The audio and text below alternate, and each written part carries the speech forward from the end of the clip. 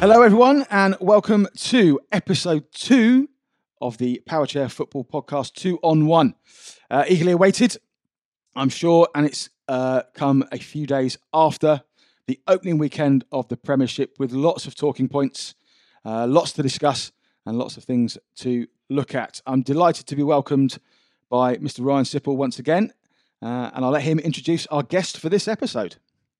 Yeah, for this episode, we focus, as Alex just said, on our National League, where we're going to recap, review and discuss the action from Gameweek One of the 2023-24 PTC Therapeutics Premiership, where we'll talk about significant moments, events, transfers, results and much more. And to help us with that very task, we're delighted to be joined by Gregg Baxter. Gregg, you've just wrapped up an intense first weekend in the league, and we're all eager to hear your perspective. Can you just start by giving us a player's eye view of the level of competition and your feelings following the weekend? Yeah, hello guys. Thank you for having me on. Obviously, eagerly anticipated is the right word. The first weekend of the season, everyone gets a buzz, especially as a player. For us at the Sevenoaks, we had a tough weekend. I'd say 3 of the top 4, in my opinion, teams on paper, certainly. Aspire, West Brom and Leeds. Really close games across the weekend for everyone. New experiences for teams that haven't been up before. New challenges. I think there was a fresh sense of optimism going into this season, which was lovely to be a part of. Great to hear. So we've got so much to talk about, from obviously the league table to results to transfers. I think Alex is eagerly waiting the section on disciplinary cards, red cards, yellow cards that occurred from across the weekend, as well as obviously looking forward to the World Cup, with this being the only National League Premiership weekend prior to our 8 players flying to Sydney. So really excited to delve into it a little bit more. And I think this episode has a really interesting format for all of those that don't know. I actually wasn't present at the National League Premiership this weekend, so I'm kind of on the outside looking in, and I can only take the results and certain statistics at face value. So I'm hoping you two can really shine a light and elaborate on them more. Gregg, obviously a player's perspective is invaluable, and that's why we are so keen to get players involved in commentary, because your insights are so insightful and so fascinating, and Alex and I sometimes can't often comprehend kind of the thought processes and things that go behind that. And Alex, in charge of the streaming operation, so although present, is probably the busiest person at the Lee Westwood Sports Centre. So interesting to see what parts he picked up on from across the weekend. I just had a very interesting thought about all that, actually. I was trying to work out who else would have seen as much football as me, and I'm not sure anyone was in the room for the entirety of the weekend to the same extent. Possibly Kath McNichol, who was working very hard on the data input for the graphics and live streaming. So I think myself and Kath were the only ones probably present in the hall for the entirety of every game. Our new chair was there, and he was there a lot, but he did disappear off to go and chat with a lot of people and players as well. But I think I might have been the only one in the room for the entire fixture weekend. It's typically how it runs at the National League weekend. We rarely see the light of day outside of the Lee Westwood Sports Centre. So, really interested to get into it. I think a good way to go about doing this is to look at the Premiership table for all of those watching at home. Maybe if you want to get it up in the background, just so you can keep up to date with what we're following and how we're viewing it. So to kick things off, let's talk about West Bromwich Albion. Currently top of the table with 4 wins from 4, and have a more favourable goal difference than that of Aspire in second. So, Gregg, give me your thoughts on West Brom from game week 1, and then we can talk about kind of transfers and expectations going forward. I thought West Brom were up to their outstanding best, to be honest, from a player's point of view. Looking at it from an outside as well as being able to play them. The wing connection between Marcus and Dylan, I thought was exemplary all weekend. Their link-up was almost that of, I'm going to say, Ed Common and Sam when back in the peak Northern Thunder days. They were finding each other with ease. Everything they tried was coming off. Chris pushing himself a bit more forward, trying to get back to those times where he was the middleman, being the orchestrator. They were just playing some of the football that we've come to expect from West Brom over the last couple of seasons.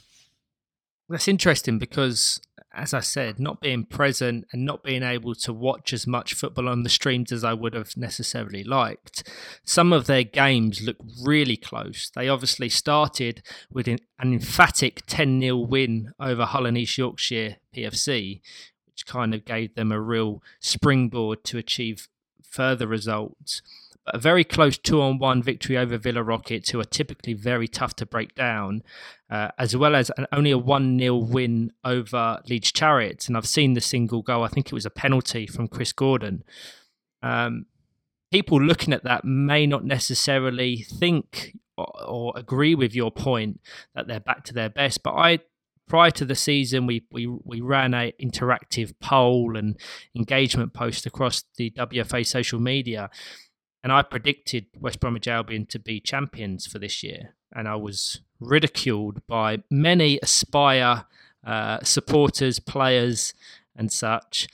But I think they will learn massively from the events and the games from the 22-23 season, in the fact that 2 games this weekend, which were very closely matched, certainly on the scoreboard, 2-1 and 1-0, they got the points they needed.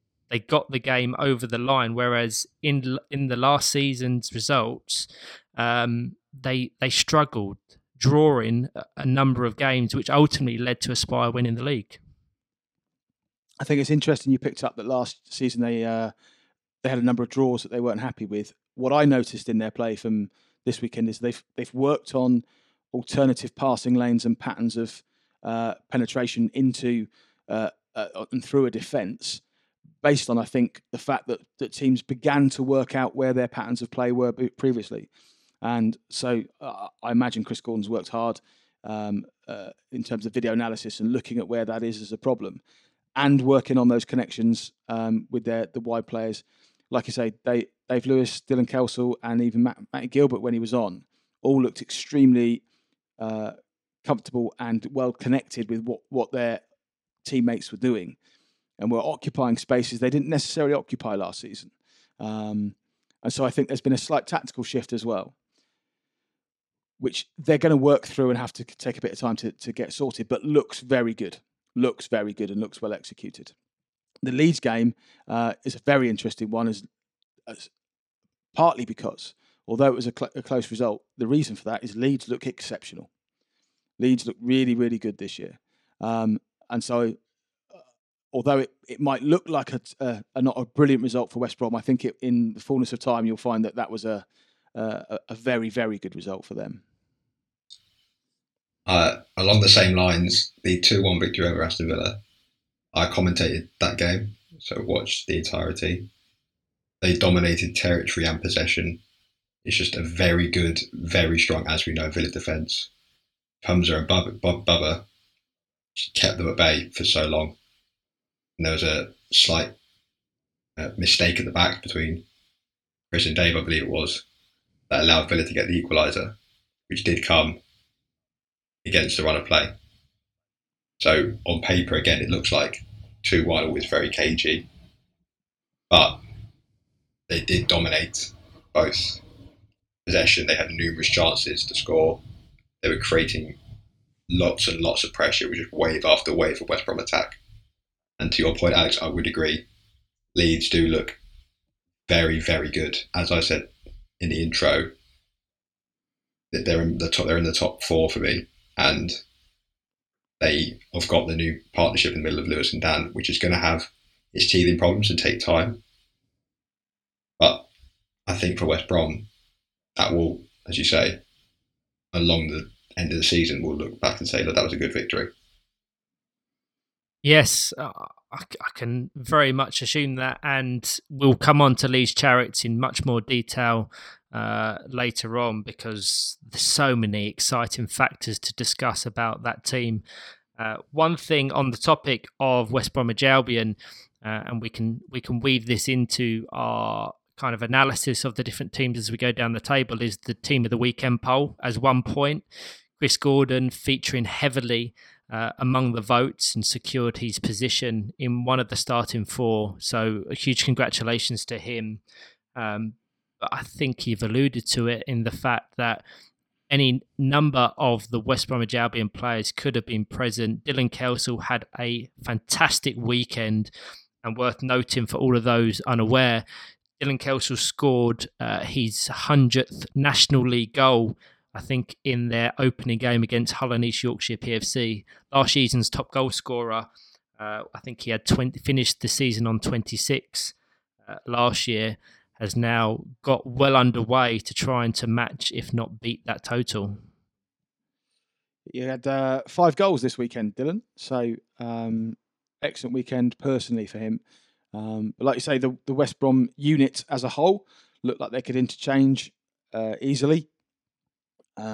Players were swapping positions, rotations, subs on and off, and it didn't affect the style of play or the quality of the play at all. So they certainly look formidable as a unit to this weekend so far. One thing I want to get both of your perspectives and kind of thoughts on is the transfer of, interesting on the topic of Leeds Chariots, is the transfers of both Logan Mitchelson from Leeds Chariots to West Bromwich Albion and Lewis Harris from West Bromwich Albion to Leeds Chariots. And I can't help but think that these moves will benefit both sides significantly. And to elaborate on that, on the topic of Logan Mitchelson, personally speaking, I think he is the closest matched in terms of traits to Chris Gordon in terms of a dynamic keeper. And whilst losing Lewis Harris could be seen as a significant blow to their title aspirations, we know the quality that Lewis has, and we'll talk about him more in the Leeds Chariots game. I want to gain your thoughts on the transfer of Logan Mitchelson and not being there and not watching the streams, how he fared if and when he came on. I think, like you say, he's one of those that, for him, it's an opportunity to go to one of, it depends which camp you're in, one of, if not the best side in the country, and to learn from players who have been there at the top of the game for so long and have continued and kept their levels at the highest possible level they could be. He came on against us when they were, I believe, 4-0 up at the time. And Chris was very much helping him and guiding him and saying, look, this is what I want you to do. You go over here, do this. Just taking on that experience and knowledge will help him grow throughout the season to get more game time as he develops and fits more into perhaps West Brom's system. And that's the word, system. West Brom plays such a unique system when compared to other teams that Logan has played for. Recently transferring from Leeds Chariots, I don't think they necessarily knew his best position or how to best utilise him across the 22-23 season, which probably frustrated him and the coaching setup at Leeds Chariots. Prior to that, Northern Thunder, and whilst Northern Thunder had the attacking outfit and the quality and depth, never really adopted that 4-out system that we know West Brom to utilise. Similarly with Logan's national team, Scotland, they're very young relatively in their development as a national competing side. So they play very kind of pragmatic, defensive, counter-attacking football when they play. So I think we have to give Logan that grace period to adjust to a completely unique system that West Brom utilise and adopt. And hopefully between now and the next round of fixtures in December, the 9th and 10th, we will see him hopefully accessing valuable training opportunities and sessions with West Brom, so he will better kind of understand that system for the next round of fixtures. Having said all that, the grace period and patience of development, when he came on, he did look good and didn't completely look like a fish out of water. He took it in his stride and said, look, I'm here to learn, but I'm also here, I want to play. I don't just want to sit on the bench and sort of let Chris, Marks and Dylan and Dave sort of carry me along the way. I want to be able to sort of make my own input, make my own stamp on this side. And I think to that point, it'll also be good when he goes back to Scotland for national team training. He'll take the skills he's learned at West Brom and be able to pass those on to his Scottish teammates. And that's why I think it's a really shrewd appointment for West Bromwich Albion, because if we take Lewis Harris, for instance, he's a very attacking-minded player. And he still is, irrelevant of the position that Leeds use him within. What Logan gives West Brom is that stability and that cover in the defensive areas of the pitch. So if Chris, as you said, is more expansive and wants to be more attacking, he has that defence and that kind of that wall behind him to then build on in attacking phases of play. When he came Whilst we're on the topic of goalkeepers, I just want to chuck in there a big shout out and well done to Tom Kelly of Aspire this weekend, and who was brilliant, absolutely superb, cool, calm, dug his side out of danger anytime the ball broke through. Distribution was superb. Always found a teammate. If he couldn't find a teammate, had the presence of mind just to go, I'm putting it out, that's fine. And so if we're looking at defensive solidity, Tom Kelly in there is there for me this weekend. And I think that's a very good point that you raised. Tom is continually getting better and more confident within the defensive areas of the pitch for Aspire. And I think this gives us a nice kind of way to transition onto Aspire, who finished the weekend in second position with an almost faultless weekend. Of the 4 games they played, they won 4. They scored, I think, 14 goals without conceding a single goal. And just before, I'm sure Gregg will be able to provide a really good perspective operating as a goalkeeper for Sevenoaks. I just want to say that word goalkeeper has completely shifted in terms of how we perceive it in the sport of power chair football in a relatively short amount of time. In the last, I don't know, maybe year, 2 years, we're really branching away from the matter that goalkeepers are just an obstacle between the posts. Typically, of years gone by, it would maybe be your least technically proficient player between the sticks. And we're really starting to see some fantastic goalkeepers. I mean, if you just go through the league, just off the top of my head, you've got Chris Gordon for West Brom, Tom Kelly for Aspire, Villa Rockets have Amir Ali, Teesside have Alistair Hay, Newcastle United rotate but go between Aaron Guthrie and Lee Armstrong. Leeds Chariots, I think they used Lewis Harris there this weekend, and that's just to mention a few. They are all incredible players that aren't just an obstacle between the posts, and you're seeing this more. And I have to give credit to the England setup and West Brom for this, because you're seeing goalkeepers within the National League be more expansive, be more brave, and I think Tom Kelly is the perfect person to reference within that. And it was the first game that I properly saw him exhibit the traits that you're talking about, is the cup final at St George's Park last year. He not just his defensive stability, it was being brave in possession, coming out, and his distribution was incredible. And to see him feature in the team of the weekend for Gameweek One, as well as get the plaudits from yourself, it's really good to see. And full credit and to Tom Kelly. I think Tom is the perfect example for Logan. just to link the 2 points. Tom moved to Aspire, bided his time, learnt the system, used the guidance of John.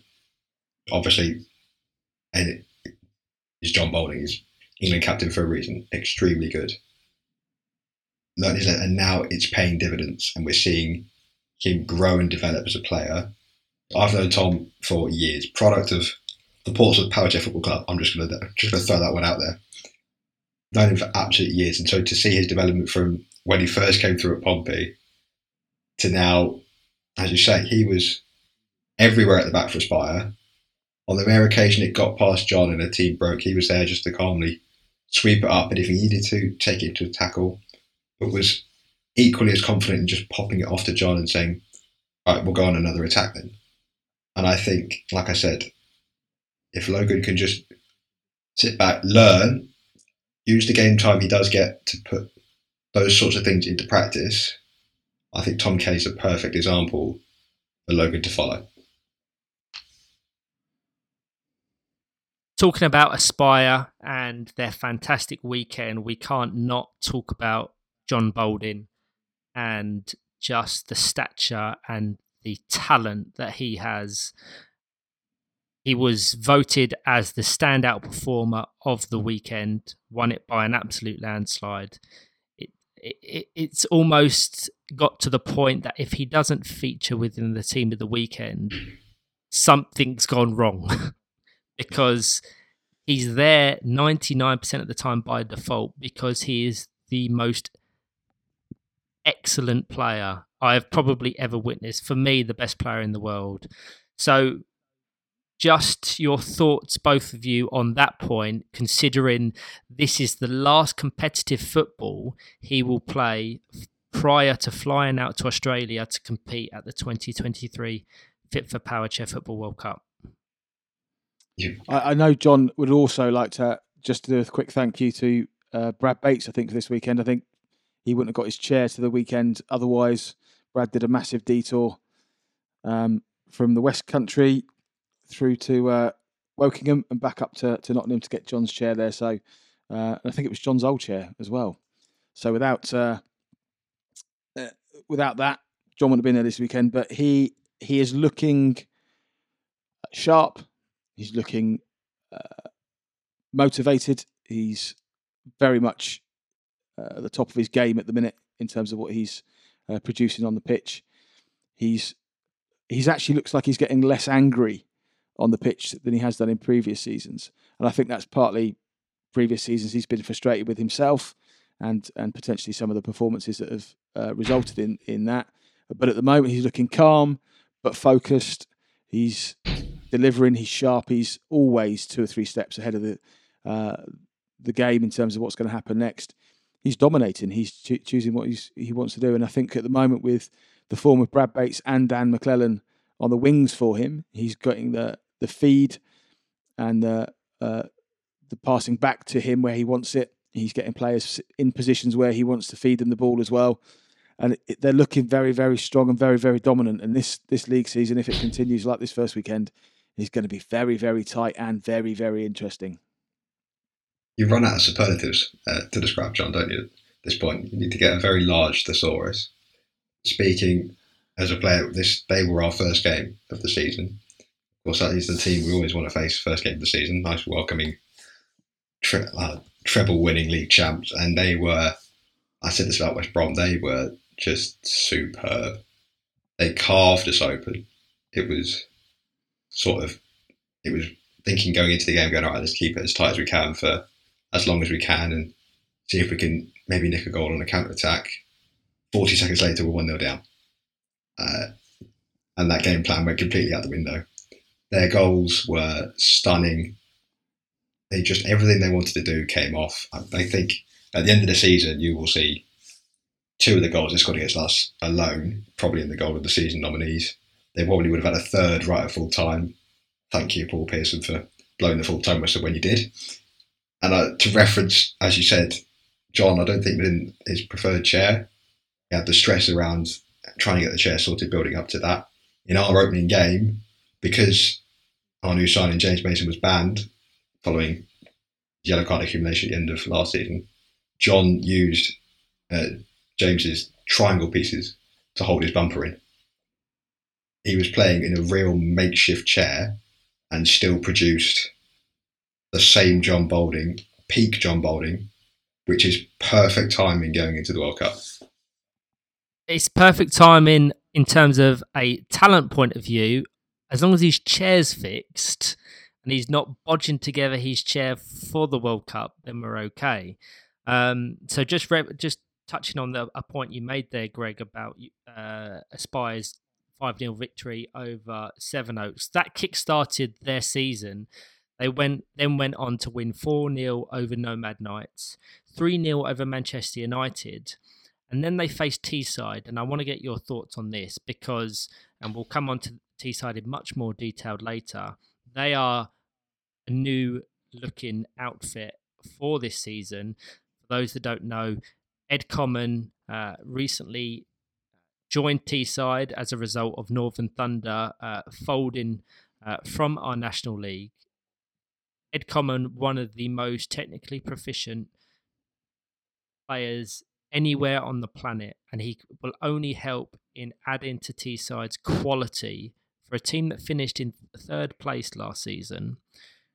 That was the game I was going to use as that barometer for Aspire to see whether or not that they could take their form from the 22-23 season and directly input it into this upcoming one. So they won 2-0, but if either of you had a chance to watch that and or commentate that, your thoughts on that, because Teesside had a faultless weekend apart from that 2-0 defeat to Aspire. So for me, Teesside are yet to fulfil their potential. Leeds looked a much better side with Lewis Harris in with them, and Teesside looked a better side with Ed Common in. However, I still don't think they're fully all on the same page all the time yet. And so I think there's a lot more to come from Teesside. So they've done really well in this opening weekend to get the 3 victories they did. But I think there's more to come from them. Against Aspire, it's really hard, isn't it, when you're facing John Balding and a team ticking along as well as they did. A little note to put in for you as well. Aspire attempted, I believe, 4 boom booms over the weekend. Brad and John. 75% success rate in terms of whether or not they connected and did well, and 25% success rate in terms of goals scored. So heading into a World Cup with two players syncing together so nicely at club level, and potentially one of the hardest things to perform is a boom boom successfully. A 25% success rate in terms of goals is good, and a 75% success rate in terms of contact is really good. So the goal itself, you could blame the goalkeeping. I was just going to say, for people won't be able to see our reactions, but we record this alongside a Zoom. And not being present, I don't know the inner workings, the inner scores, and who they were able to convert a boom boom shot against. But I can only assume that it was Gregg Baxter between the sticks for Sevenoaks, the 5-0 defeat, which led to that 25% being converted. I will take all credit for that one. In my defence, I was on the near post, Carl was on the far post, and it went far post. So I don't know if you blame the keeping, Al, but no, it was one of the 2 that I mentioned that is probably up there for goal of the season. You blink and you miss it. It was in the back of the net. It came off perfectly. I don't think I've seen a more powerful boom boom at all. I don't think you can blame you or Carl, to be fair. Carl couldn't do anything. I was just very impressed with the technical execution. I've seen Ed Common in the end of last season do an interpretation of a boom boom that's a little bit safer in terms of its execution. I would say Brad and John's version is the full works and produces a lot more power than Ed's version when he was at Thunder. And to pull it off 3 times in a row and getting accurate shots on goal was incredibly impressive. So I'm looking forward to seeing that over in Sydney. So, huge congratulations to Aspire. The points we've just mentioned. Looking down the table in 3rd spot, we currently have Villa Rockets, who managed to get 10 points from their opening 5 games. And just for a little bit of context, across the season of our 12 teams, of the 5 weekends they compete, 2 of which will be 5-game weekends. So Villa Rockets have played a game more than the teams in their immediate vicinity, but it doesn't take away from the fact that they managed to get 10 points from 5 games. They opened with a 0-0 draw against Nottinghamshire before a 1-0 victory over Manchester United, recently promoted from the Championship. Spoken about their defensive stability, and I think, as Greg alluded to, they exhibited that brilliantly against West Bromwich Albion, only losing by a single goal. And if West Bromwich Albion are back to their attacking best, as Greg put it, I'm sure Villa Rockets will be happy with that result. And then a faultless Sunday, 2 games against Hull and East Yorkshire and Sevenoaks PFC ended in 2 wins, 5-0 and 2-0 respectively.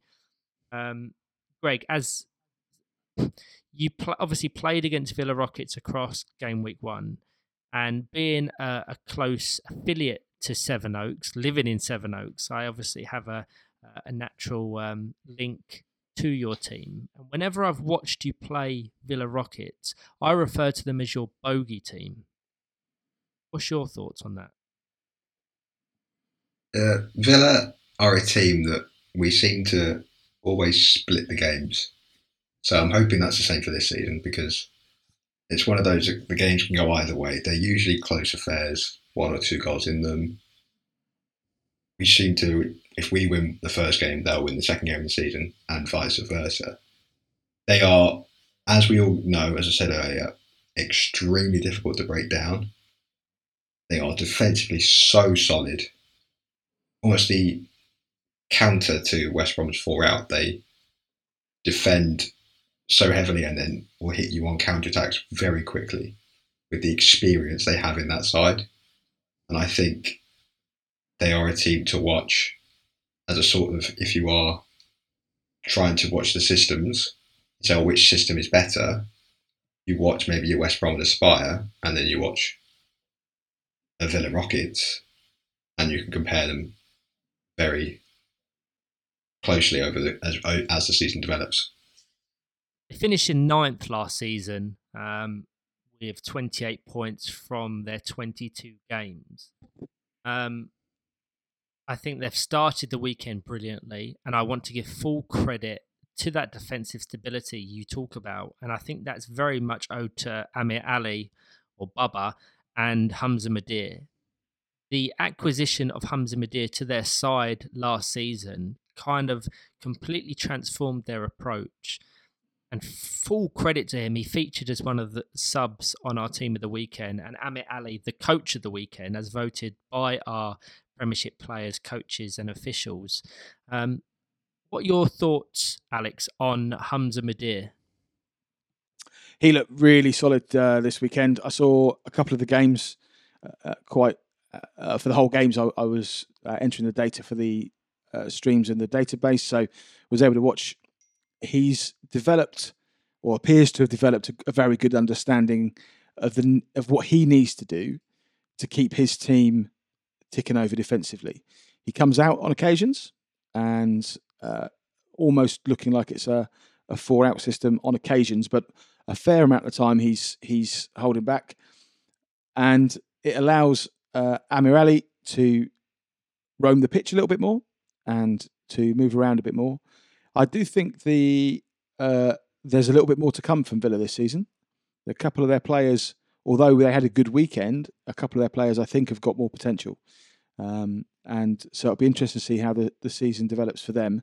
But certainly, so far now, we've identified it 2 or 3 teams that are now a bit more solid at the back because of their goalkeeping performances, and as a result, are able to be a bit more expansive and attacking up the top of the pitch. So it's shaping up to be a very interesting season, and our conversations around what a modern power chair goalkeeper, certainly within the English style of the game for the league and national team, is a key feature so far. Contrary to popular belief, I don't actually support any one single National League team. So when I give my predictions, my insight, my analysis on certain results, performances, or wider predictions for the season, there's no offence intended from that. And I predicted West Brom to win the league, as mentioned earlier. And on that point that Alex just raised, I just want it to be competitive. You've seen Teesside Leeds strengthen considerably in the off-season. If we can have 4 or 5 teams all with the belief that they can go on to challenge for the title, it will make our product, as in our National League, which is already, biasly speaking, the world leading in terms of quality of football, quantity of football. We're right up there. And that's not just exclusive to power chair football. I think any impairment-specific football or mainstream football struggles to have that draw and that competitiveness and that quality that we show. So if a number of them teams can challenge, and it's not just a 1 or 2 horse race, we're in for a really exciting season. And we'll talk about the World Cup in a little bit more detail as we progress through this episode. But it was almost a strange dynamic game week 1, being the only National League football, Premiership football, prior to the World Cup in Sydney. So you might almost see a completely different approach from teams in the December round of fixtures and going forward. So I just hate the fact that we have to wait months for the next football. I think last season, while yes, the title race was in the end a 2-horse race, it was the closest National League season we've had in that middle pack. At some point, there was 4 or 5 points separating 3rd and 9th. But they say Villa finished 9th on 28 points. 28 points going back seasons would have been good enough for 4th or 5th. That's just how competitive the lower middle section of the season was. I think this year that competitive section moves up the table a little bit. As in, I think 1st to 3rd, 4th could be very close. And as teams develop going forward into the next coming couple of seasons, the balance and power may shift. So I think 1st to 4th is up for grabs. I'm saying this after football first weekend. 5th to 7th or 8th, 9th again is anyone's guess. That's what I love. You can't just say a team and go, oh yeah, okay, they'll finish there, they'll finish there. This year, I think anyone can beat anyone. Prior to us talking about Teesside, who finished 4th, I think a significant factor that led to certain results and performances across Game Week 1 was red and yellow cards. Alex, being present and being a stat freak, you want to talk about kind of the red cards that were given and the implications going forward for them individual players? I resent Geek. No, I don't really. I'm more than happy with Geek. Interesting, we had 3 red cards over the weekend, which is 3 more than the entirety of last season in the Premiership. A variety of reasons for those red cards as well. So the 2 that I wanted to pick out and look at specifically was Regan Kemp for Nomad Knights and Cole Simpson for Hull and East Yorkshire. Regan got a straight red for denying a obvious goal-scoring opportunity, is the wording. Now, just pick up on the word obvious goal-scoring opportunity at that point. He was driving back, cleared the ball off the line, and in doing so, drove over the line. So, depending on how you read the wording and the letter of the law, it's a red card. If it's not a red card, then it's probably not even a yellow card. Because the only way you can say that isn't a red card is if you say that he cleared the ball first and then went over the line. And how do you disentangle those two actions, I suppose? So that's one interesting observation on that red card, particularly with the laws of the game not being entirely 100% clear on that. I had an interesting conversation with Jeff Lewis, our head referee, afterwards, that he thinks it'd probably be helpful to issue some guidance, certainly for the referees, around that. And under that guidance, it would still be a red card because it was all part of the same action, and therefore left the field of play to deny obvious goal scoring opportunity. The reason it was obvious is the ball would definitely have gone in if Regan had not intercepted it. So that was a red card. That resulted in a 1-game ban. There are a variety of red card offences that result in different ban lengths. So that's a 1-game ban. There's some 3-game ban offences, and there's also 1 6-game ban offence in our wonderful game of power chair football. I'll get onto those in a moment. Cole Simpson received a red card for a second bookable offence, and both his bookable offences were technical ones, where he left the field of play to avoid a 2-on-1. On both occasions, I was obviously had a very good view up in the balcony, but also had the benefit of almost instant replay with our stream, and officials were correct on that one as well.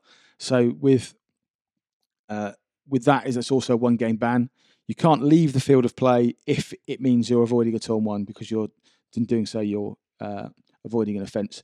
If you leave the field of play to take a free kick or collect a ball, etc., that sort of stuff's all okay. But you can't leave the field of play to avoid a 2-on-1. That results in a yellow. So 2 kind of different red cards in the sense that different offences, but both for leaving the pitch as an outfield player when you're not supposed to. Greg, did you have a question on that? Well, I think the interesting point on that is, and where Nomad, I know, specifically had queries with Regan's red card, was an incident that took place in our game against West Brom, when Marcus is driving against me on the goal line, trying to find an angle as he does so well, try and push me over the line with the ball. He did that against Villa Rockets on the Saturday and scored. And Kyle is behind me, not touching the ball. So I've got the ball in between me and Marcus. Kyle's behind me, and he goes over the line and round the outside of the post. And Marcus sees that, as does Chris, and rightfully appeals. At which point then a discussion takes place between Mark Harrison, who was the referee, and Millie Bean, who was the assistant on that side. Now, Millie would have sent Kyle off because she deemed it was a denial of a clear goal scoring opportunity, as you said. Mark overruled her on the basis that, I think, because the ball was in between myself and Marcus, rather than Kyle and Marcus, it wasn't him denying the goal scoring opportunity because I was still in the way. If you speak to Marcus, which I did afterwards, he said he put his house on him getting past me. So make of that what you will. But I believe the differentiation was that because I had control of the ball rather than Kyle, he wasn't deemed to be denied a goal scoring opportunity. He just went off the post and round. But that's where Nomad went consistency-wise. Momentum from Regan, he saved it and then went off the pitch. Is that not the same thing that Kyle did? That is just my a point I would phrase. So this caused all sorts of debate, as well as you can imagine, up in the balcony. And once again, we had the benefit of the replay of our live stream. It was perfectly positioned to be able to talk you through exactly what happened and potentially what could have been the outcome, depending on your interpretation. So the difference between the law on this one would be whether or not Carl's actions denied an obvious goal-scoring opportunity or whether they denied a goal-scoring opportunity. An obvious goal-scoring opportunity is the wording in the laws of the game that requires a red card. A goal-scoring opportunity requires a yellow card. So that would be the differentiating factor potentially for a referee to decide whether or not Carl's intervention was significant or not. On watching the replay, and the momentum of the chairs. And I have to say, it took 2 or 3 watches, if not a few more, to fully decide. I'm on Marcus's side. He was going to put you right through that goal, and that ball was going over the line.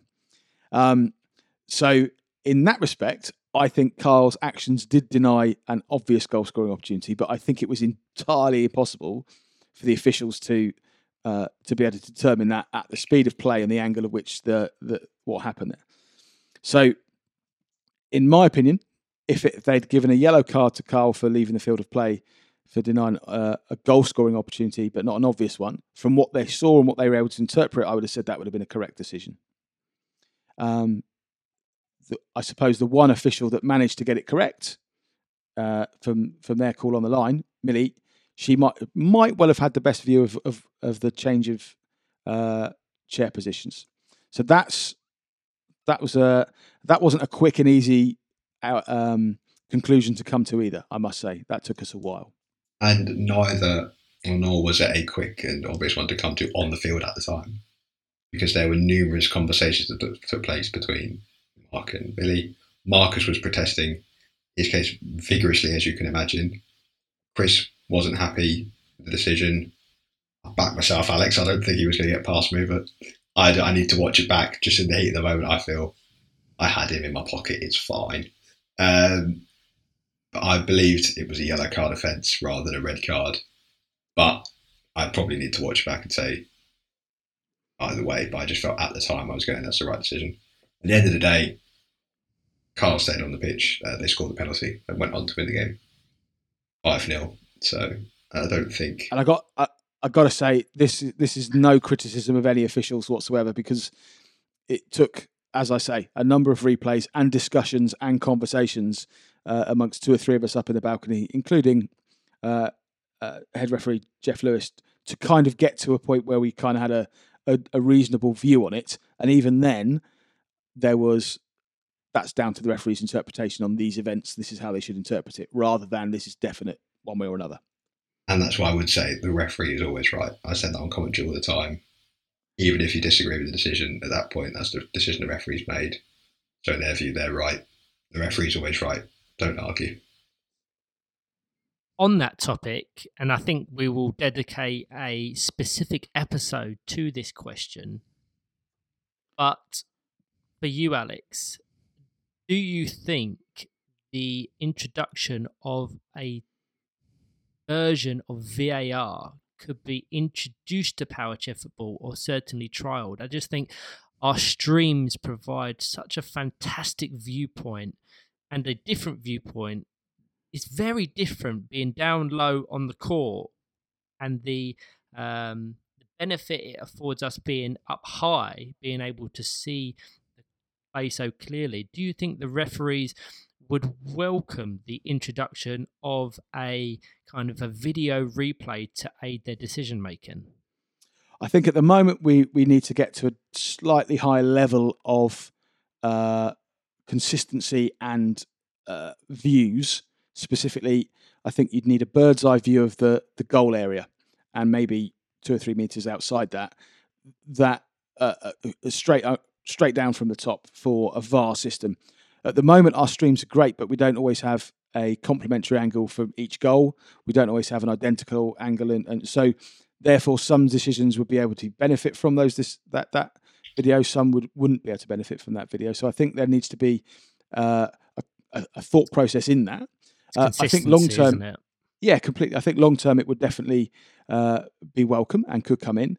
And the other thing to say is, at the moment, the benefit of the replays, as we're talking about things now, certainly to the referees, and I've know they've been used in European competitions when we've run live streams there, is it allows a head referee to have development footage or tools to aid the development of referees and their training and to review and look back on. I don't think we're at a technical level yet where we can say, we can offer some form of adjudication video services for a referee. However, we are at a stage where we can definitely offer some reflective practice stuff to look at and come and see how they're on there. Certainly a couple of referees do come up and see me at National League weekends just to check that they've made the right decision. And I got to tell you, 9 times out of 10 they have done so. On that point, I believe it has been trialled in Denmark, VAR, for one. Denmark have trialled VAR before, because I remember sharing this on social media and causing quite a large debate, unwittingly, amongst different perspectives from referees and Power football players. And I had a chat with Tony Christensen from Denmark when I was out in Geneva for the Geneva's Cup just a couple of weeks ago. And he, doesn't mind me saying this, said he doesn't feel it could work for anything other than maybe looking at 3 in the box sort of violations. And with the greatest respect to Denmark and their level of competition, I think you've got to focus on Alex's point a few moments ago that he's sceptical to jump into this until that infrastructure and that quality and that consistency of recording match footage is there. And we've said it already, I believe we're world leading in quality of both play, but the quality of streams, commentary, graphics, etc. And if Alex is hesitant to jump into that or jump through that hoop, I question whether Denmark are.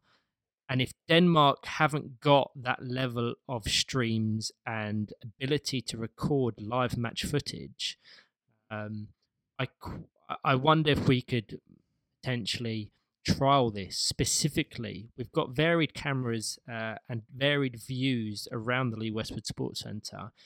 If it was a one core setup and we was able to get the bird's eye view as Alex or different varied cameras, I wonder if that would alter Tony's viewpoint, because I didn't see that Denmark had trialled it. I can't help but feel they don't have that infrastructure or that understanding of the infrastructure yet.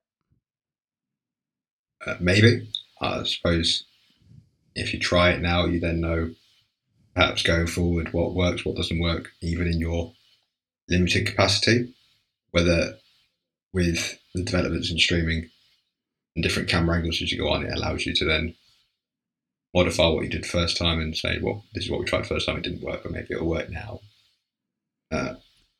Who knows? But I believe Alex is probably right. If we haven't quite got enough camera angles and we don't know how it would work as in immediate feedback and where the referees would have to go see the camera.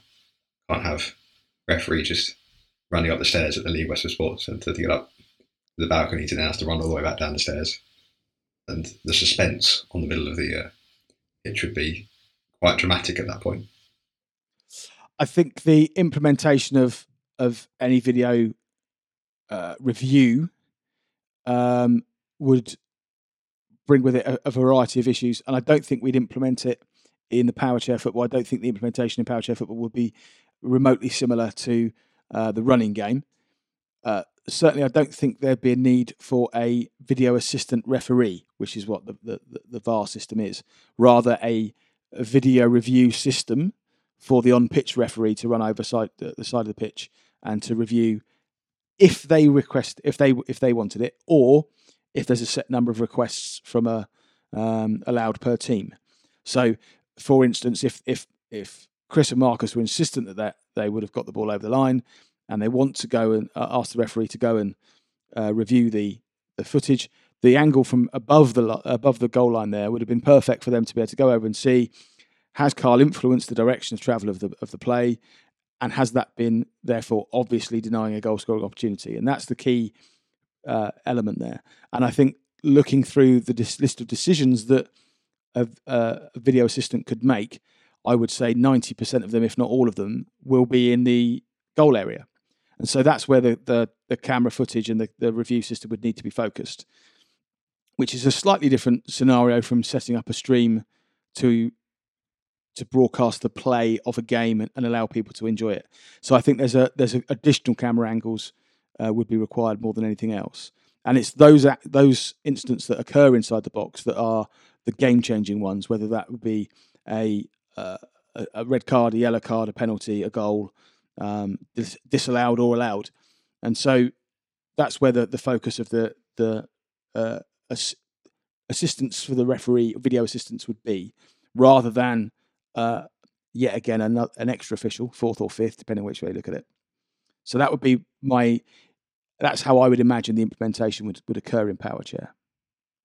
It's food for thought, certainly, and it's one of the very contributing reason why we wanted to set up this podcast, to discuss ideas and initiatives that could better our sport. And this is just one of many. Getting back to the results from Gameweek One, now look down the table, we come across Teesside, who we've mentioned and spoken about on varied levels. But they had a fantastic weekend. We'll come on to Newcastle in a bit, but Teesside opened their account with an impressive 3-1 win over Newcastle United Foundation before a fairly emphatic 6-0 win over recently promoted Manchester United. On Sunday, they had a 2-0 win over West Bromwich Albion Throttles before losing 2-0 to Aspire. Just want to get your thoughts on Teesside as an outfit, Greg. And obviously we've spoken about the introduction of Ed Common and how seamlessly or not seamlessly he integrates within a system that was already very proficient without him finishing third in the league last season. And also, I'd love to get both of your thoughts on how you feel that will affect, or the implications it will have on Tyler Reeve, who, for me personally, I regard as one of the most talented young players anywhere in the world. Well, I'd back you up with your shout of Tyler being one of the most talented young players in the world. His rise through the ranks to now, he is one of those 8 that will be going to Sydney in a few weeks' time. The team, I think, when Ed joined, the big debate was, how are they going to set up? Are they going to play Ed as a second pivot behind Tyler? Are they going to move Tyler out wide and put Ed in the middle, where he's most accustomed to playing Northern Thunder? What we saw was, it was in fact Tyler who kept his role for the majority of what I saw. First pivot in the middle, and Ed was playing out wide, which is where he does for England. And it just gives Tyler not only another weapon, but a weapon of, as you mentioned earlier, a mass technical ability that Ed possesses. Just will increase and just allow them to get even more flowing football going, as we saw from last season in their incredible third place finish. If they can make that system work, I think it benefits all parties involved. I was very similar to yourself, Greg. I was very much unsure of what system or what tactical approach Teesside would adopt. And knowing that they are utilising Ed out wide, not only doesn't halt the development of any of the Teesside players who performed so brilliantly within their respective roles last season, so helps Ed incredibly best prepare for the World Cup. We know that England will predominantly start in the competitive games with a 1-2 pivot of John Bolden and Chris Gordon. And that, I think that speaks volumes to how good that pair is, because Ed is one of the most superb central players anywhere in the world. England, he does operate in a wide position. We saw him do it so effectively and so brilliantly in Finland when England won the European Championships. So to know that Teesside are kind of emulating that and trying to replicate that to best prepare him in the 1 weekend they had for Sydney, I think is really good for all parties involved. It just gives him the ability to focus on one position. While there are certain skills that overlap for both first, second pivot and wingers, so your basic fundamental skills, your positioning, you do a lot more, probably 2 touches out wide. He hasn't got to keep transferring from club to national side a lot now. He can focus on his wing play, knowing that he is so experienced and has such an ability that if he does find himself in the middle, the way that England rotate and have all 4 players able to play probably all 4 positions, it's not going to be too much of a detriment to his middle play. It just gives him something to completely focus on and just channel all his efforts into now, which, as you say, can only be a benefit to him, Teesside, and ultimately England going forward. No, it's really, really good to know. And the fact that Owen Swift and Paul Pearson, as two excellent coaches who secured the Premiership Coach of the Season for the 22-23 campaign, have taken that into consideration, because there's a number of talented players that we haven't even mentioned. Shout out to Alistair Hay, their predominant goalkeeper, who for me was a standout across their performances last season. Mitch Tinkler, one of the brightest talents coming through the ranks, currently part of the Regional Emergent Talent Programme delivered by the Football Association. And obviously Dylan Pearson and Owen Swift to complement that with their experience within the most competitive league in the country. So, no, really excited. It's a real shame that we only have that one National League weekend prior to the World Cup, because I think Teesside will only continue to improve the more they play. I think the addition of Ed also just helps. They have such a well-balanced side now. They have the youth, Mitch and Tyler, and Tyler, as we say, becoming one of the standout players in the league, and will continue to be at that level for however long he wants to be, can be, I say.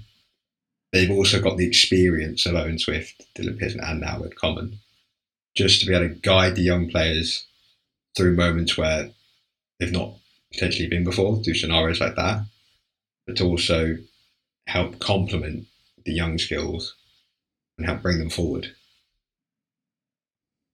Progressing on to Newcastle United Foundation, who are currently occupying the 5th position in the Premiership table. They had a mixed weekend, certainly on paper. They played 5, won 3, lost 2.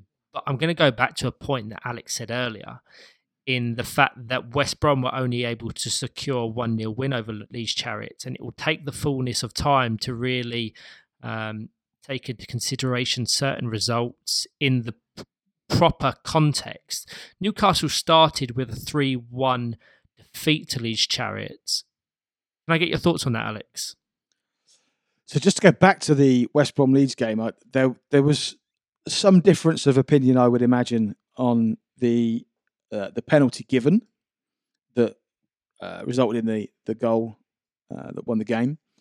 It was given against Lewis as he was reversing across the box. I think it was Marcus who was then span in. And so the contact was a combination of Lewis reversing and Marcus spinning in, both of which would make you responsible for the foul and the contact. So there was a judgment call to be made. Obviously, Leeds players, fans, coaches were definitely of the opinion that Marcus was swinging in and therefore was the problem. And West Brom were very clear that Lewis was reversing in, and so Lewis was the problem. Watching the replay again numerous times and conversations and discussions, it was probably felt that a match official could have given it either way, up to them. But actually, Lewis's speed of reversing was faster than Marcus's speed of spin. Lewis was the one that couldn't see, and so was probably given the benefit of the doubt to Marcus on that scenario. I think Marcus struck the ball as well as part of his spin. So that was the kind of the conversation around that penalty incident. And at the far end, on a fast break right at the end, a match official who remained nameless, who was up in the balcony watching, felt there was a potential penalty for Leeds down the far end. But as it was a fast break, it was difficult for the match officials to have been up with the speed of play to necessarily see it. And the incident was on the blind side of all the match officials. It wasn't a strong Leeds appeal, but there was certainly an incident there that could have changed the dynamic of the game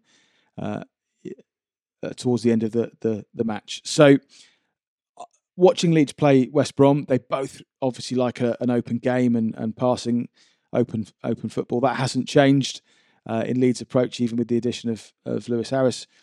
And I've got to say, as a back two, Lewis Harris and Dan Rigby are playing their own style. It's certainly not one you'd necessarily associate with your traditional back two of a Chris Gordon and John Balding for England. But it's very effective. Lewis and Dan both get the chance to roam quite freely, and the distance between the pair of them at times is much wider than you'd necessarily expect. But they never didn't look like they were out of position or the shape was a problem too often. They were primarily looking to, can we create a shape that allows us to attack? And I was very, very impressed with Leeds this weekend. They're one of the three teams I was most impressed with over the course of the weekend was Aspire, West Brom, and Leeds. And I think those three will make up your top three. That pretty much answers my question on the topic of Newcastle United. So thank you about that. So they obviously started with a 3-1 defeat to Leeds Chariots, who we know, as Alex has just mentioned, will be right up there, if not title challengers, come game week 5. Newcastle then went on for a consecutive 3-1 defeat against Teesside, who we've obviously spoken about the quality and depth that they have. They then went on a really impressive run, Newcastle United. 5-0 win over Nottinghamshire, 4-0 win over Nomad Knights, and a 3-1 win over West Bromwich Albion Throstles. And a shout out to Sam Smith, who secured 7 goals across the first weekend of football. He's only 3 goals off his whole 22-23 season. So something to certainly consider for the upcoming weekends from December onwards. Greg, your thoughts on Newcastle United? Because for me, they've been a frustrating team because I don't think they necessarily know what their best lineup or tactical approach is. But the more we play, the more Jamie Harrison tinkers, I think he's going to unlock that formula sooner rather than later. Yeah, Newcastle, right? I won't go off on a tangent about Nomad Knights then. Newcastle United, I think they've got various options. That's the thing that Jamie Harrison has at his disposal. Is maybe to some you could say too many, and it can lead to tinkering your team too much and not allowing you to settle on a consistent first four that can build a sort of relationship. But the options they do have all possess qualities in their own right. I think from what I saw of Newcastle this weekend, they operated with Ethan Fisher was wearing the goalkeeper jersey, I believe. Correct me if I'm wrong, feel free to. But the majority of what I saw, but operating sort of edge of the box, almost like we did at Sevenoaks. And Ethan Fisher's another one of those that has gone on some sort of meteoric rise, similar to Tyler Reeves' sort of rise through the ranks at North West Bees, and now joining Newcastle, where he pushed up to almost being in consideration for a spot in the 8 for Sydney. He was in the selection day as well as myself, and he's one player that possesses great amounts of power and is a very confident player, very much believes he has the ability, and he often delivers. I think one of you mentioned it earlier about Logan Mitchelson learning from Tom Kelly. I think Ethan Fisher will benefit significantly from watching Lewis Harris. For me, they're very similar players in the strengths that they exhibit. And I always was calling for Ethan Fisher to be utilised as a second pivot in that system with Ollie Crawshaw just in front, because they have the wide players in Albie Morris, Sam Smith, Lee Armstrong to score plenty of goals. And it's just getting that 1-2 formula right at the back, and they will go on to achieve many good things. And really excited to see what they can do this season, because they started last season's football really brightly and then petered off slightly. I think they focused more on their WFA Cup run. So excited to see. I think I tipped Albie Morris to be top goal scorer. So I think Sam Smith got 7 across the weekend.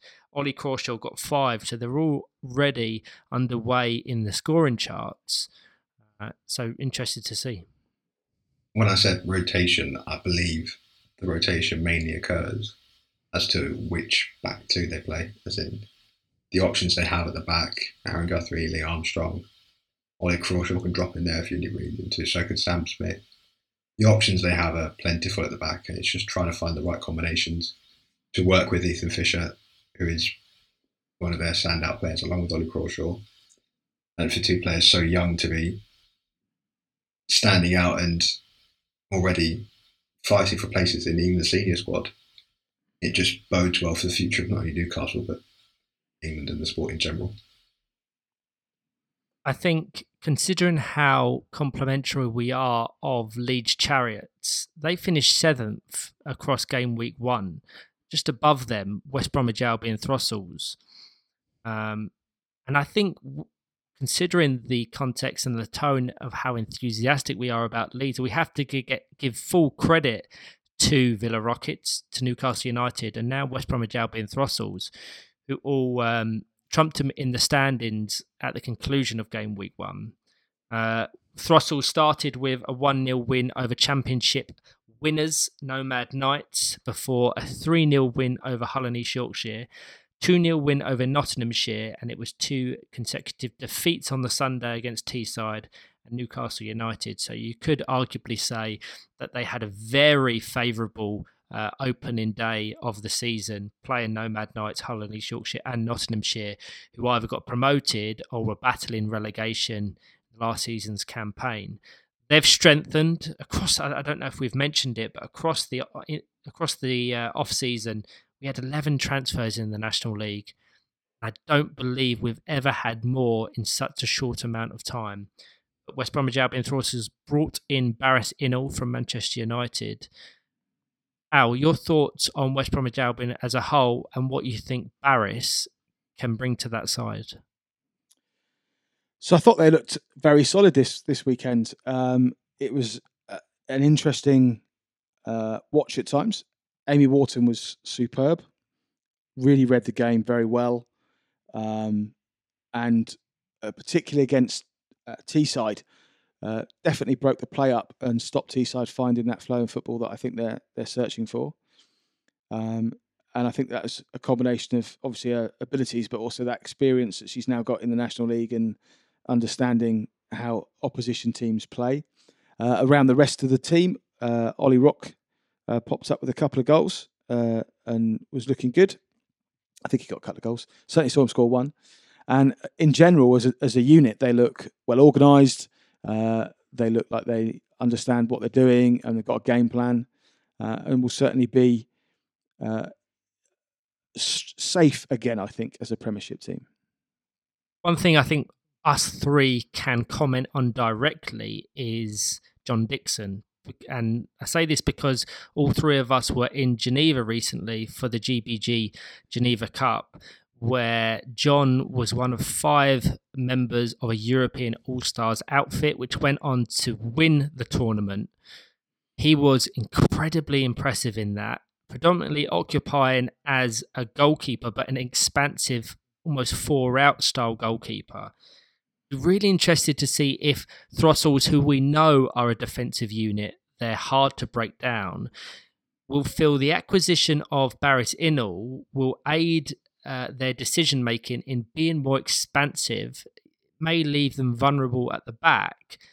But seeing what John gave to that side in Switzerland, I can't help but feel he can do a job in attacking phases of play for Throstles. He certainly went roving a fair few times this weekend. Number of times I looked up and he was driving back to get back in position past the rest of his teammates as he found himself as the most advanced player. But I certainly think that's again, we're coming back to this modern goalkeeper where we very rarely now do we consider certainly at National League level that a goalkeeper would sit in their box and not necessarily come out and be part of play, and you play with 3 players out on the pitch. It's nearly every team has some variation of a goalkeeper that comes out to add to the play, whether it's occasionally in specific circumstances or as just as a general practice to have 4 players out and attacking. All teams seem to do some variation of that now. So it's an interesting dynamic that's been created in the National League. that gives us some quite end-to-end games, some exciting opportunities, some exciting games. And I do wonder whether the slightly higher number of cards that we had this weekend compared to previous weekends is partly down to the lack of space caused by teams coming out with 4 players. How many yellow cards were awarded across the weekend? Now you're asking, I think 10. Wow. And with the 3 red cards as well. Yes. I can try and look them up for you. While Alex does that, Ryan, you read my mind, because the point I was going to make is exactly that about John Dixon, because we, as you said, in Geneva, he was a standout performer for that All-Stars team. And I came into this weekend expecting the sort of standards to be met, and I commentated on the second half of their game against Hull and East Yorkshire with Chris Gordon, and he was out wide for a large portion of that second half, and Barris had moved into the middle, which, and I mentioned this on commentary, sort of caught me off guard. And seeing as though Alex has spoken about it, he did play a goal a bit over the weekend, but I obviously haven't seen. But it's one of those to watch as the season goes on, because a player that could go under the radar. And if you'd have asked me when you did the whole social media polls about under radar players was one of the options, after Geneva, I'd have changed mine to John Dixon. That's where I would go with mine, because the thing that has to be mentioned as well is they did look good in a favourable weekend, fixture-wise, if you want to put it that way. Their 1-0 win against Nomad Knights, they didn't score their goal. It was a very unfortunate 38th minute own goal by young Bobby Allen. So they did struggle to break down Nomad. I think we will see going forward just how well Throttles adapt with this new kind of approach. Was that adaptation of shifting players into certain positions a result of the Lucas Christa red card? No, I believe the Lucas Christa red card was the final game of the day on the Sunday. And that's really interesting. But I really hope West Bromwich Albion Throttles have that bravery to go out and really attack games. And I don't know if this is a good thing or a bad thing for you, Greg, because if they listen to this podcast and take the advice, their next game is against Sevenoaks. So, really interested to see. They have a great side, a solid side. Oliver Rock will want to get a number of goals on the charts, was proficient and within the championship prior to his transfer over to Throttles. Lucas Christa, obviously a very solid, competent central player. I want to echo absolutely what Alex said in complimented and giving full praise to Amy Wharton. Her name was everywhere in the Team of the Weekend competition polls, and the Unsung Hero of the Weekend, a new award that we've introduced to kind of shine a light on players that are often overlooked in the Team of the Weekend. We're really keen to try and break away from Team of the Weekend or general awards being a popularity contest. And we're hoping the introduction of streams and commentary helps shine a light on players who deserve full credit for their ability and their performances. Amy Wharton, most certainly one of them. So really excited to see what they can do. We now progress on to Leeds Chariots, and I repeat myself with the point that the teams that finished above them deserve the credit they deserve, because all three of us, I think, have Leeds Chariots very high in our predictions for the wider standings. One thing I will mention before passing it over to you two is them transfers have been so key to this shift in momentum and expectation. Not only did they bring Lewis Harris, a league winner with West Bromwich Albion, into their side, they've also acquired Jack Maxwell from Northern Thunder, who we know has quality, we know has goals in him. One player that didn't feature across the weekend, another to note as well, is Benjamin Robertson, who's recently transferred from Leeds Dynamos. And whilst his appearances and availability may be infrequent due to him seeking opportunities in further education and doing his due diligence to make sure that he picks the right next step with regards to his education, may feature for Leeds Chariots across this season. So with the central pivot of Lewis Harris and Dan Rigby, with the plethora of wide players they have in Jack Britton, Harrison Taylor, Jack Maxwell, and Benjamin Robertson, I can't help but think that they will challenge the very top teams in the league. Correct me if I'm wrong, Al. I don't remember seeing Jack Britton either this weekend, especially on the Sunday. Feel free, if he was there, I do apologise. I think I made that observation. There was another player they were missing on the Sunday as well. Correct me if I'm wrong, feel free to. With Leeds, we all had bigged up this expectation. Similarly to Teesside with the signing of Ed, there was a big question mark about where would they play Lewis and Dan. Would they play them together in the middle? Would Lewis go out wide and Dan in the middle? Or would vice versa? Would Dan go out wide, where he likes to play as well? It's going to be one of those partnerships to watch as the season develops. The opening weekend showed glimpses of promise and of absolute quality. Dan Rigby was outstanding this weekend. For me, I'd have had him in my team of the weekend, hands down. He was unbelievable. Another team that we did play against this weekend, for me, they are in the top 4 teams I have this season. I make it West Brom, Aspire, Teesside and Leeds are my top 4, where Teesside and Leeds swap and I don't know, who knows. But Dan Rigby was excellent, but we also saw, especially in our game against them, the growing pains that happen with having 2 players that like to dominate the ball in the middle. Because I'd love to say that in the 2-2 draw, we created lovely 2 goals. The 2 goals did come from defensive mix-ups between Lewis and Dan. Just to say, I've looked up the system that I can look up stuff on, and it appears Jack was there on the Saturday, but I don't know about Sunday yet. I shall carry on to look. But for me, the Leeds' approach to the game, which is very much let's go and score more goals than you do. A, I like watching; it's great to watch. B, when I was coaching, I liked playing against because it gave a big open game and gave you opportunities to do more. But I do think that I was hugely impressed with them, and I think that their ability to cut sides open and to dynamically change the shape of the game very quickly with the players that they now have will lead them to be 3rd in the league, is my prediction. And that's the thing. I can only take the results on face value not being there. And on paper, you've got an opening 3-1 win over Newcastle United before a 2-2 draw with Sevenoaks, which Greg just referenced.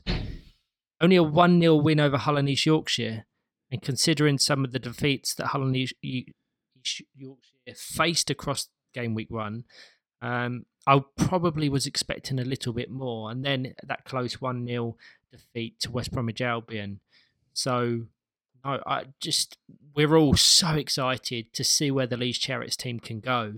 And I can't help but feel, and they will probably disagree with this point, that Dan Rigby and Lewis Harris's omission from the World Cup squad will only help them in the long run, because across a number of Leeds Chariots games last season, certainly how I viewed it was Dan Rigby was very conflicted in terms of how he approached a game, the tactics that he adopts and the techniques that he tries. I can't help but feel he was looking over his shoulder to see if certain England representatives were there or watching, and it affected his game and affected his confidence. You two have absolutely raved about Dan from this weekend, and I'm sure you will echo this, Greg, in you nominating him for your team of the weekend. full credit to Dan, who since his admission and him dropping down to the England development squad has gone from strength to strength. And it's the Dan Rigby of old. Add Jack Maxwell and Lewis Harris to that mix. There is no ceiling for Leeds Chariots. They are a team that has immense potential. Your point about credit to Dan for since he's dropped out of the England team squad and missing out on his spot in the squad for Sydney was a point I was also going to make for Dylan Kelso from West Brom.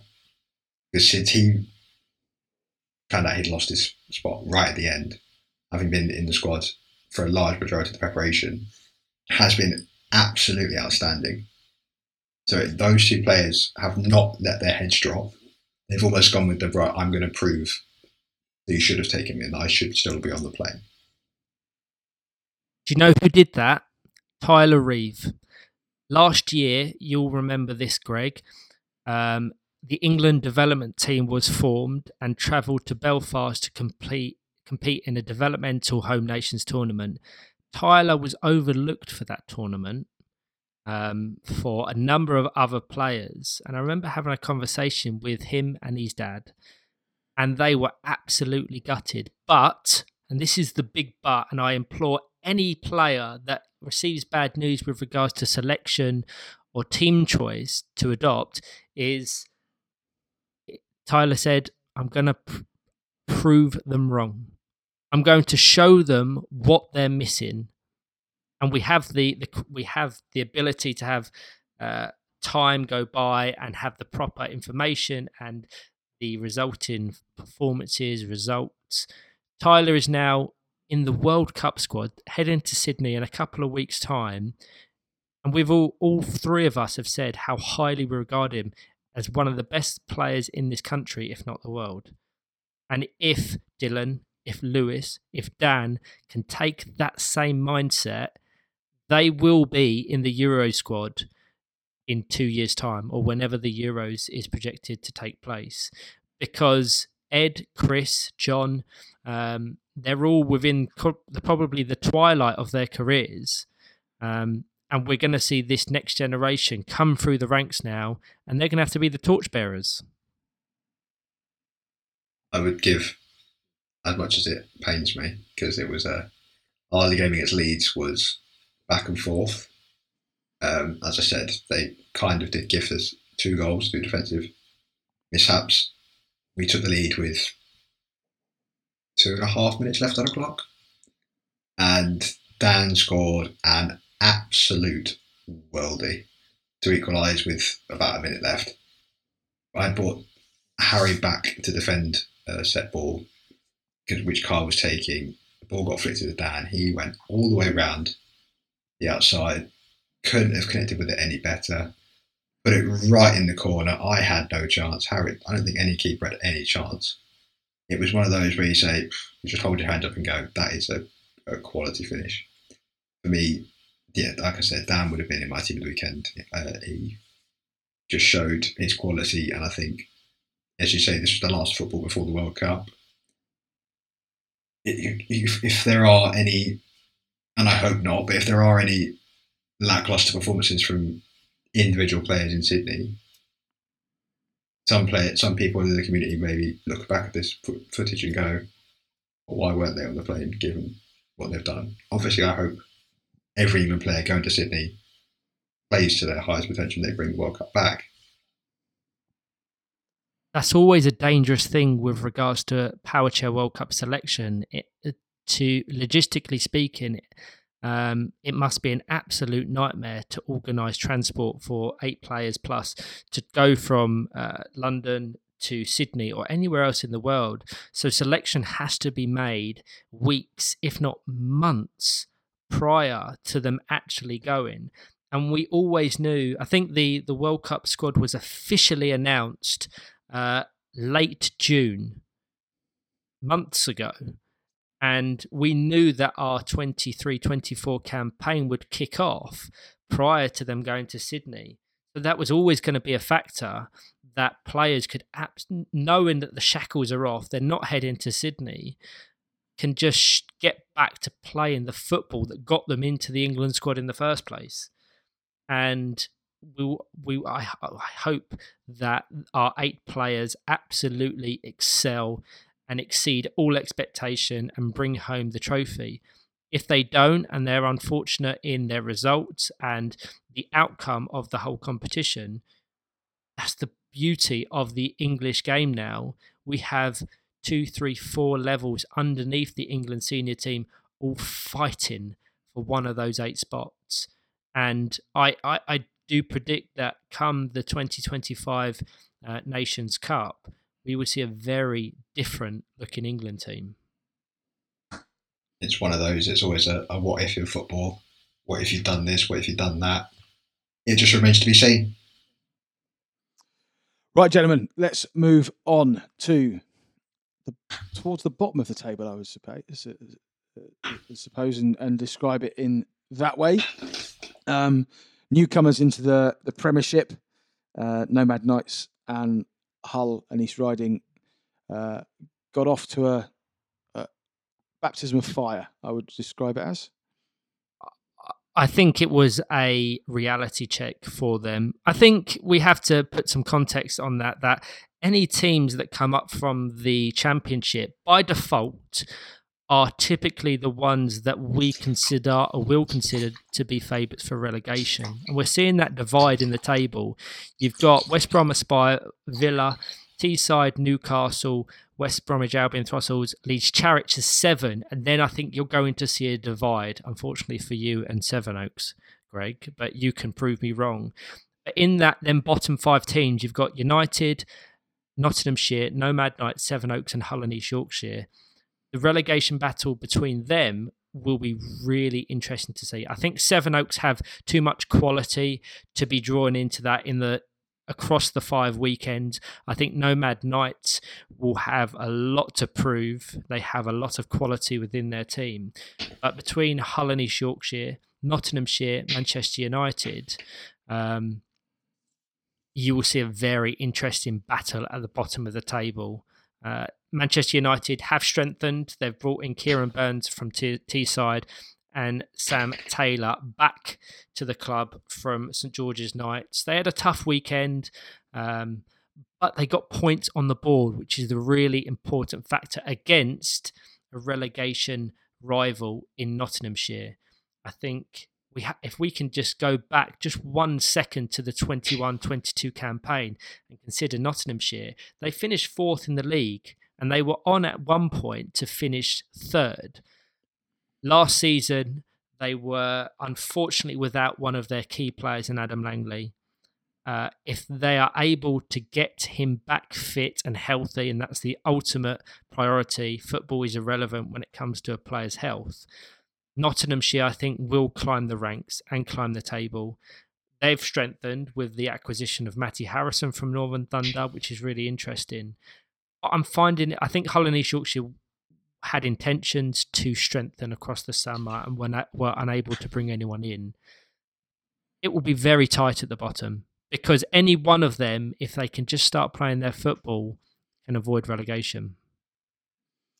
As you mentioned, Adam, I think as far as I know, it's looking unlikely he's going to be able to return this season. In terms of whether or not we're worried about it, just to put people's minds at rest, his health is absolutely fine. It's a slightly different scenario for why he's missing, and probably not going to be here for the season. However, I have to say, having spoken to a couple of coaches out of those teams, they're very much looking around at each other and consider those matches to be the ones that are crucial to defining their seasons. And like you said, I think we've probably got to a point now where we've got 3 mini divisions within the Premiership in terms of what people are looking to achieve for their as a club and as a team from the season. Whether they're exactly 4-4-4 or whether they're 3-6 and what's 3-6-3 or 3-5-4 or I think it's going to be a 2 with Aspire and West Brom battling for that ultimate Premiership crown, and then between 3rd and 7th, I think it's up for anyone. and then or 3rd and 8th maybe, and then you've got 9th downwards. So it'll be really interesting. You're absolutely right. You hit the nail on the head that we'll see a number of individual and collections of teams battling for different things across the season. So does either of you two want to be brave and predict the entire league table finishes from now, having seen the first weekend? I don't think I will, because I gave my predictions as in what Greg mentioned. I think we had run a supposedly fun interactive poll on Facebook where people could predict their Premiership winners, runners-up, team to watch, player to watch, etc. And I was jumped on by a number of Aspire players following my prediction for West Bromwich Albion to lift the crown. But I think we've just got to take it and enjoy it, because there's going to be so many key battles. And once the distraction of the World Cup is out the way with, there is only the league. And you do sound like you've got some unresolved issues over that post, right? Do we need to have a group hug at some point? And it's okay, right? I'm so glad. It's okay. I'm so glad you mentioned that, boys, because I do. It has really troubled me. No, I'm joking, but it's. Obviously, West Brom Aspire will both have very strong title aspirations, so they will go right down to the end. But there's absolutely no reason why a Teesside, why a Newcastle, why a Leeds can't be in that mix. I really, truly believe that, if they can get their formulas and tactics right. Yeah, I make obviously West Brom and Aspire your favourites for going forward. I think for me, Leeds and choose a winner, Greg. Stop sitting on the fence.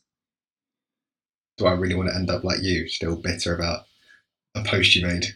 I'm dragging everyone down with me.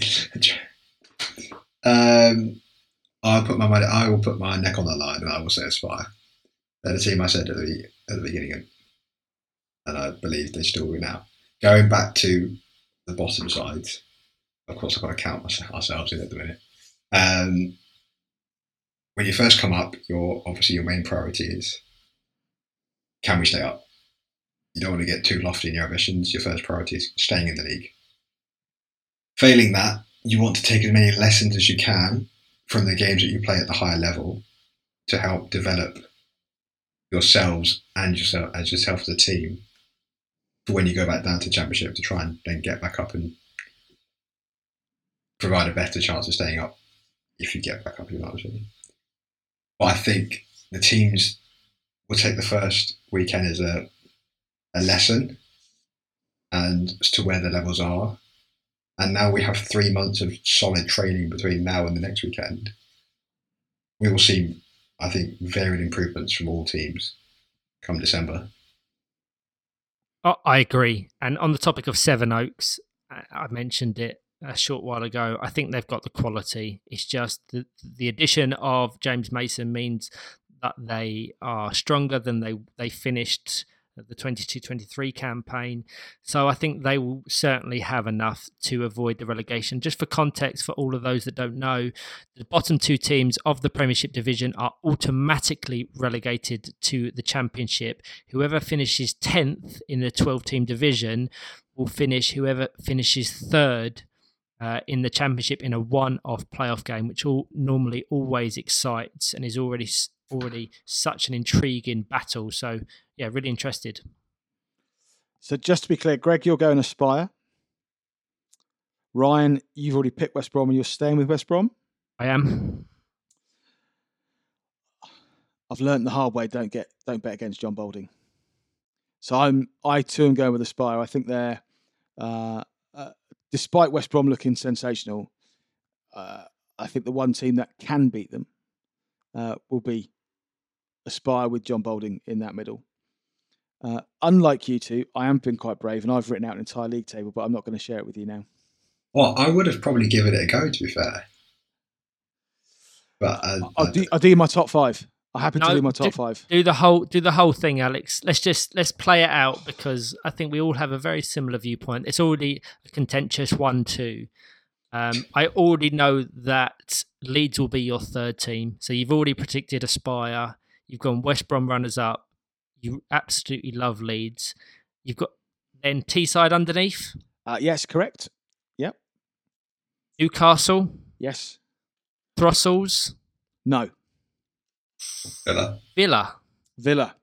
I've got Villa in 6th. Throssels. They're good at getting results. They are a tough team to beat, and they are good at getting results. Then Throssels, yes. Sevenoaks. Yes. Phew. Nomad Knights. Nope. Nottinghamshire. Yes. Nomad Knights. Yes. Manchester United. Yes. Hull East Yorkshire. Yes. And apologies to those teams. I'm hoping you prove me wrong. And that's what I said to the Aspire contingent that jumped on me. I said, prove me wrong. I have no affiliations. I want everyone to exceed. And there's no reason why them teams that you've predicted to be down the lower parts of the table, I think we would have very similar predictions, bar a few shifts in the middle. But just can't wait to see the remaining fixtures in the National League. Unfortunately, as mentioned, we have to wait till December now for the return. But with a nice World Cup in between, it will absolutely fly past. 2 things. One, Alex, did you realise Ryan got jumped on by the Aspire players? I've really not heard him mention it a lot this podcast. Really struck a chord. Total news to me, Greg. Total news to me. Breaking news for everyone listening to that, if you didn't know somehow. 2, I suppose, from our point of view, I'd say, Sevenoaks this weekend. On paper, you look at the fixtures we had, and we had Aspire, Leeds, and West Brom, and then Villa, who were so 3 of, I think, all of our top 4 straight away. We had various issues. So, although we've got a squad of 5 for the first time in a while this season, 5 players available. We only had 1 available. 1 was unavailable, James, due to suspension. The first game against Aspire. We had 5 against Leeds and got the 2-2 draw. And then, unfortunately, Harry fell ill Saturday night and had to go home Sunday morning. So we're back down to just the 4 our games against West Brom and Villa. Collectively, as a group, we weren't good enough. We really felt we made mistakes and let ourselves down massively. There were periods where we had some possession and passing play, but we look back at the draw against Leeds, it's arguably one of those that we'll look back and go, that's probably a good point. We could have held on, but like I said, it was a wonder strike from Dan Rigby to get the leg into it. But we now have 3 months of analysis and training to look at ourselves and say, look, that wasn't good enough. And obviously we had no Adam this weekend. We had no manager at all. So, yeah, it wasn't good enough by our standards, by anyone's standards. But we had opportunities now to develop and get back into the season. And totally understand your mitigations and etc. The other thing I would say is that every single season for the last 3 or 4 seasons, at least 1 or 2 teams have surprised as the season's gone on. So although I've made predictions and we've kind of agreed roughly on where teams are going to be battling this year, I wouldn't want to say that this is A, set in stone, or B, we're not expecting to be surprised at some point, because I'm sure we will be. This is something we said at the end of the Villa game, or the last game on Sunday. This first weekend doesn't define the rest of the season at all. It's cliche in football. Every team will have if you're in the running game, you can guarantee your side will have a bad run of form at some point. They'll have a patch in the season. It's very rare that any team goes the entire length of the season without having a downturn in form. Similarly, in our game, you're very rarely likely to see a team that has 5 outstanding weekends. There will be a weekend where they will struggle. Even West Brom had 1 or 2 last season where they struggled, and it ultimately cost them the title. Absolutely, that it defined their season. And I will make a prediction that I don't think the league will be won in them. And typically, of years gone by, the league was won in them 2 fixtures between Aspire and West Brom. I don't think that's the case anymore. I think we've branched away from that expectation that no teams are able to take points off the top teams. Anyone on their day can take points off anyone else. And that is so exciting. We've raved about the pack of teams between 3rd and 7th. There's no reason on their day that they can't take points off West Brom, off Aspire, and likewise below that. Why the relegation battlers can't take points off the middle of the pack teams?